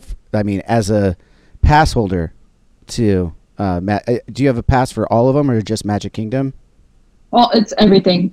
It's everything. So, okay, cool, yeah. Perfect. I want to make sure. What are your go-to rides then? What's your favorite ride? The Guardians of the Galaxy roller coaster in Epcot is. I told these guys about it. It's amazing. That's probably my favorite ride right now. That one's really cool. I love Tower of Terror. Tower of Terror would be my number 1 ride besides Guardians. And, I like your guys' Tower of Terror. Easy enough for me to say. I like your guys' better. Ours just goes up and down. The one in Orlando moves around and stuff. It's much cooler. Yeah. Oh, interesting. Yeah, I've done Disneyland, both parks out there, so I have my comparison thoughts. Have you done Rise of the Resistance at Disneyland? Yeah, I think that's the exact same as ours. I think. I'm sure that one is. A lot of the new ones. A great ride. A lot of the new ones aren't very different. I have to say, I could tell by what you were holding back a little bit there, and I think you were going with the Orlando parks are better, and I tend to agree. The rides are that's because Disneyland was the original though, so and they're preserving it that way a little bit as much as they can, you know. But and you guys have so much more space. Yeah, there's so much more space there. It's okay. Look, there's pros and cons. We have the parks, like all the separate parks. We do have a lot more. But the thing that I wish we had that Disneyland has is Disneyland caters more towards the locals, where they have more seasonal offerings. They have more seasonal overlays on some of the rides. I think they have way more like unique character sightings, and I don't know, like the events at Disneyland just look more fun. Like Oogie Boogie Bash compared to Mickey's Not So Scary Halloween is like, I don't know if maybe it's just how Instagram makes it look, but it just looks so much better out there for some reason. Boogie and even was cool. I did that a couple of years ago when Frankie was really young. We did the Oogie Boogie thing. It was neat. It was very neat. I don't know. I haven't been to any of the events, and so we got to take your word for it here. I know these guys too. Like I haven't been to any of those events in Orlando. Like I said, we went from ride to ride for fucking 2 days straight. That's all we did. Yeah. Plus, you guys get like the overlay for Haunted Mansion with the Nightmare Before Christmas. They don't do that. So no. Oh, we don't get nothing. Just won it. California won. California just won, in my opinion. I was gonna vote for Orlando, for Florida. And you guys get way better seasonal treats too. Like our seasonal treats are like meh. You guys, I'm like on Instagram. I follow Disney food blog, and there's one other one that I follow too, and they're always posting all these things, and the stuff from Disneyland just so much nicer. I don't know if it's like a grass is greener on the other side kind of thing, but and it, like you said, I only went to Disneyland for the first time a year ago, but it has this like comforting, nostalgic feeling to it. Yeah, it's they very much kept it intact. Like that. Yeah, they tried. Make that present. Yeah, and I don't know. I really like that. I don't know. The Food and Wine Festival is fun. I'm a pass holder at home, and that's something that like we will get a sitter for. Me and the wife. We might ride a couple rides, but it's really about just walking around and trying all this different food and drink. Like, well, so they do that. They do that at Disneyland or at California Adventure. It's at California Adventure. There's only like 2 or 3 places that you could get alcohol in, or beer or wine in Disneyland. It's at the Blue Bayou, and then Club 33, which you're not. You have to know someone to get into, and that's just a restaurant, so it's not out in the open. And then now they have like the really sugary bar drinks at the Cantina. Oga's. Yeah. Which just look like, I don't think there's very much alcohol in them. I think it's just pure sugar. So we have an Oga's Cantina here. Yeah. So I mean, and I believe it has something to do with the leasing of the land when they did so many years ago, because it is so restricted there. But for whatever reason, right across the street, you can walk around. Like I'm usually in line with a beer if I'm gonna go on a ride. If I'm gonna, and usually I do the fast passes like you. Like so, like it's rare that we wait in line for anything because I can't handle that either. I don't know. I can't handle the lines, especially with a kid though. Yeah. When you have a kid, it definitely makes the line thing like even less enjoyable. Yeah, I can't do lines, but I didn't know you guys did a food and wine festival. That's cool, but you can get drunk at Epcot for sure.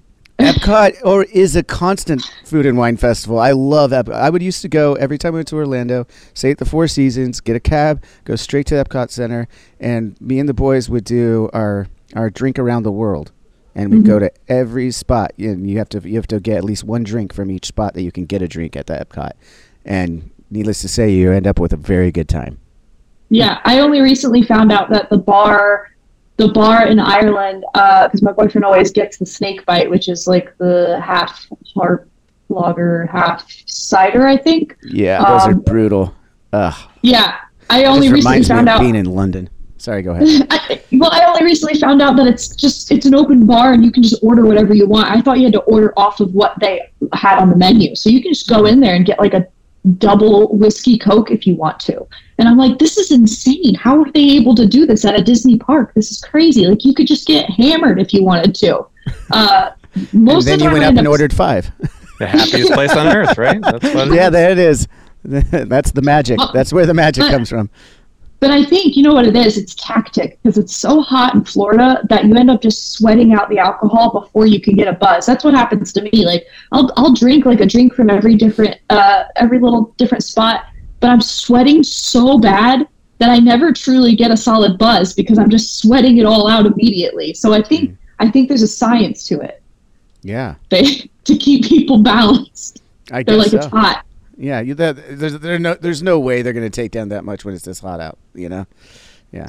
Yeah. There's probably some truth to that. I'm sorry, I think I also cut you off when you were talking. You mentioned Tower of Terror is your second favorite ride, or probably your favorite ride, but then Guardians is now the new ride that's just amazing, which I totally agree. Incredible roller coaster. It's like Space Mountain on steroids. It's so fucking good. What are some of the other ones then? Because I feel like you were gonna say a couple others there. Yeah, probably Space Mountain. I just did Space Mountain with the Halloween overlay, so it was pitch black. Because normally you go up the thing and you can see like the spaceships and the astronauts. I don't know what my light's doing. It's kind of like, yeah, we were talking spooky stuff, and now that thing's going. You know? I know. So the Halloween overlay, there's no lights. You can't see nothing. You can't even see like your hand in front of your face. That's how dark it is. And they put this like really menacing, horrifying Halloween music on, and it's like loud. That it genuinely kind of scared me. So that was really cool. But your guys' Space Mountain's different all the way around. We don't do that. I've never been on the Halloween one. We don't do it pitch black, but it's also we're 2x2 out roller coasters, and it does a little bit different stuff. Yours is more like our Matterhorn. Because you guys don't have a Matterhorn out there. Yeah, and I didn't get to ride the Matterhorn when I was there because they were doing refurbishment on it. So that's the other problem with proper Disneyland. In order to keep those nostalgic rides and everything together, there's constant upkeep at this point. It's pretty crazy.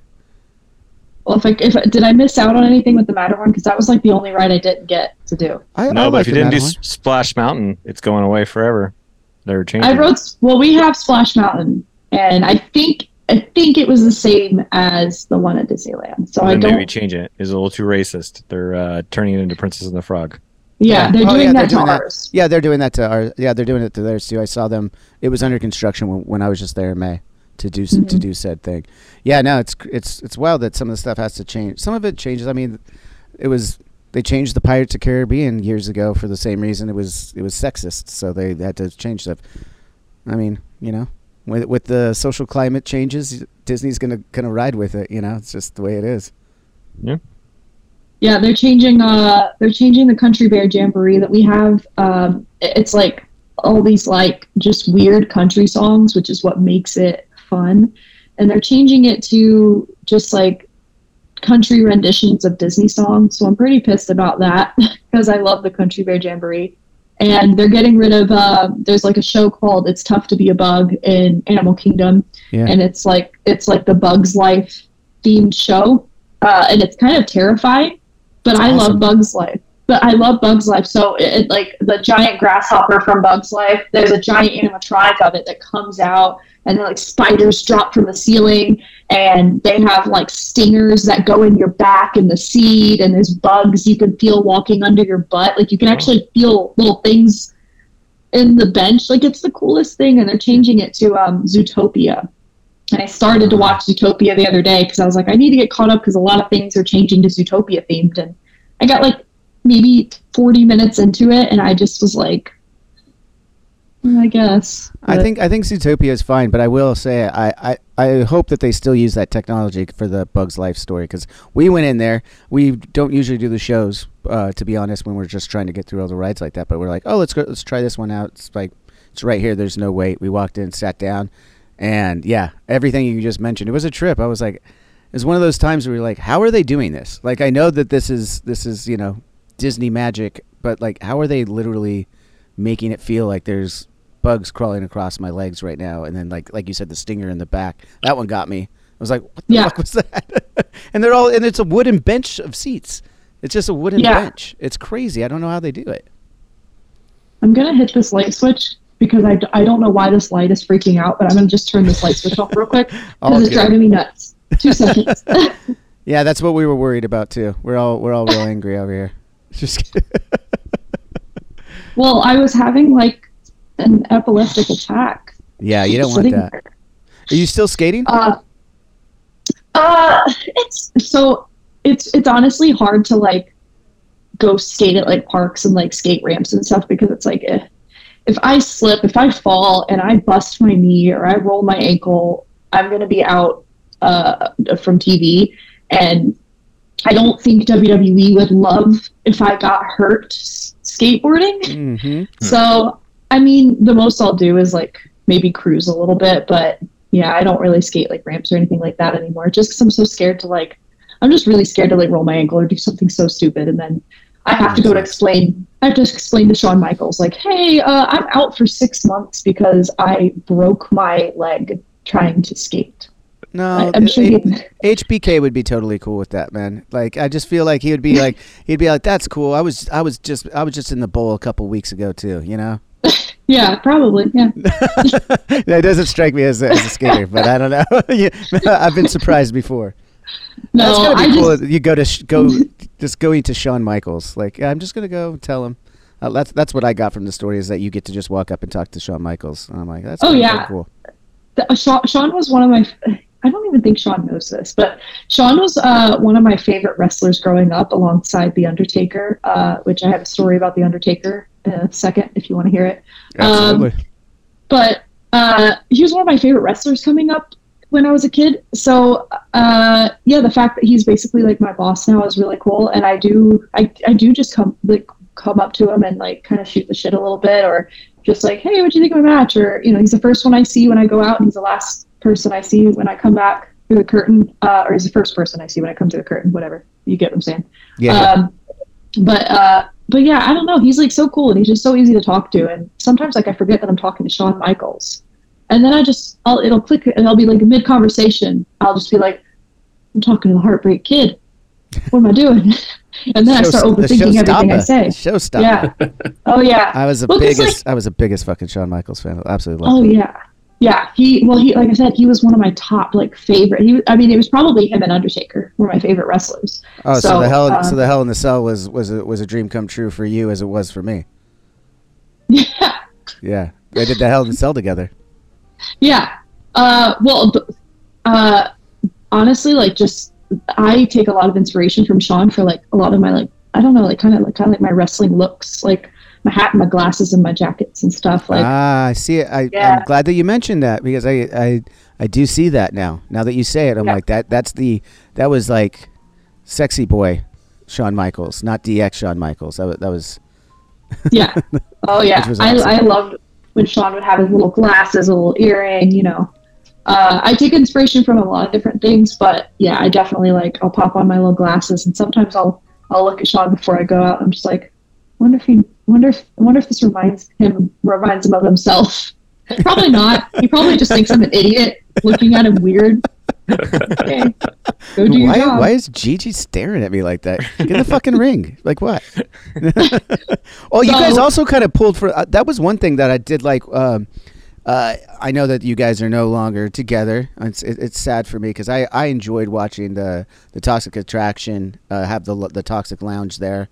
Yeah, that was reminiscent of like some of the early HBK stuff when he had didn't he have like the Heartbreak man? Or, like, he had a little show there too for a minute. Yeah, not the one when he kicked Marty Jannetty in the face and knocked him into the mirror. But he had his own show, and now I'm drawing a blank on what it was, but kind of reminds me a little bit of that Toxic. Yeah, that Toxic Lounge thing though was cool. It was such a rad throwback in a way, but you guys had a really, you know, you're the baddie girls over there, you know, sipping on champagne and talking shit. I thought it was great. Yeah, no, I love doing this. Like all of the stuff we did as a group with Toxic Attraction was really cool. We had a lot of fun getting to do, like we did the off-site thing for Halloween Havoc, where we went to the haunted house and Mandy had the match with Alba Fire in the haunted house. We were there till like 3 a.m. shooting that.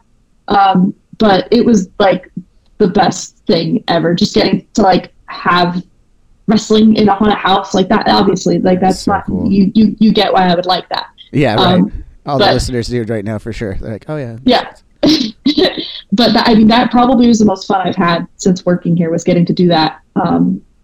Even though we were there super late and it was really cold that night randomly for Florida, but all the stuff we did with Toxic though was awesome. Like just getting to, I went to SmackDown as Toxic Attraction with my tag team partner, and getting to have like you said, the Toxic Lounge, like that. It's pretty cool, and it makes you feel, I don't know, you feel really cool. You're like sitting up there just watching matches from your little like couch.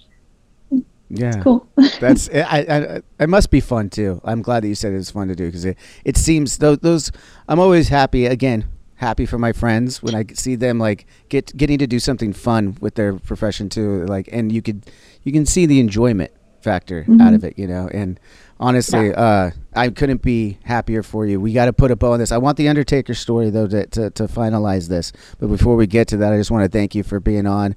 We could talk forever. I have to go warm up. I got a show tonight, so that's why I'm gonna, but obviously so much more we could have talked about and got into. I hope you are able to come back and we do this in person again, like you said. Next time you're in California or next time out in Florida, I'll bring the shit and we'll do it in person, and it'll be super fun, because we're going to put a bow on it here with an Undertaker story, but I know you got some other great wrestling stories for your time being over there at NXT and meeting some of, you know, the legends that, you know, you and I both revere. And I'm sure it's just going to be a trip for you to see that every day. And we could get deeper into that next time. But let us go here with a little bit of an Undertaker story from two-time tag team women's champion, NXT champion rather, Gigi Dolin. Thanks for being on the show. Finish us up with some Undertaker. So Undertaker's mine and my brother's favorite wrestler of all time. We love him to death. Even my dad's favorite wrestler. First time I get to meet the Undertaker, I was at where were we at? I think we were at a Special Olympics event, and we were up in like a little suite area just by ourselves. And I went up to meet this man, and I just started bawling my eyes out, and I couldn't get words out, and I'm talking like this, and I'm just like trying to explain to him that he's my favorite wrestler, and I'm just sobbing. Yeah, that was my first impression for The Undertaker. And then the next day, he saw me at the Performance Center and tried to come up and create small talk with me, and then I continued to say something just like dumb and awkward. And I'm pretty sure The Undertaker thinks I'm a big idiot now. So, wait. Story. So, has there been any other times that you ran into him since then, though? Since day two? I don't think so. I think that was the last time I saw him. I'm pretty sure as I was crying, introducing myself to him, I'm pretty sure Sean was in the corner laughing because Sean knew that I was a huge fan of Undertaker. And I'm pretty sure he was laughing at me while I was sobbing and embarrassing myself meeting The Undertaker. That is so good. And then the next day he tries to make small talk and you can't even pull it back together. You're going to have to keep me posted. I want this to be every time you interact with the Taker. It's just every time you just can't, no matter how many times it is, like every time you see him. To be fair, Johnny would have the same reaction if he met him too. Like, no, I wouldn't sob. I might. That's the only time that ever happened. Yeah. It's the only time that ever happened to me. No, that's not true. You were sobbing when you met me in February. Oh, she was crying because she had pepper spray in her eye. That's what it was. Yeah. All I remember was the crying, and I was involved. So I assumed it had to have been out of starstruckenness. No, it was, in all seriousness, so good to have you here. It's so good to see the trajectory of your career and see you doing so well and being happy and hanging out with your brother and your boyfriend and everything, living in Florida, having a great life. It's so cool. And thanks so much for the time. Like I said, I know we could keep going, and we will another time for sure. I'd love to have you back anytime. So, thanks again. Yeah, thanks for finally getting to do this with me again. Yeah, no, I know. It's been that approval system was something we were trying to get through, and then it's like, okay, we got it. As soon as we got it, I was like, let's go this week then. Yeah. So, next time I'm in California and it lines up right, I want to come out there and I don't know, we're gonna have some Hot Wing Challenge. Hot Wing Challenge or drink challenge. We'll do bad drink challenge. Ooh. Ew. Yeah, that one could be bad. That could be bad though. We'll figure this out. We'll talk. I'll text you later. We'll talk and we'll figure that out. Thanks everyone for checking out this episode with Gigi Dolin. Everyone go check out more NXT and the women's division, just crushing it over there. So I'm gonna be excited to see what's happening for the weeks to come. Survivor Series is around the corner, and damn it, I love that fucking pay-per-view. So I feel like we're getting some build up for it right now. So everyone go check it all out, and thanks for stopping by. As always, till next time. Cheers.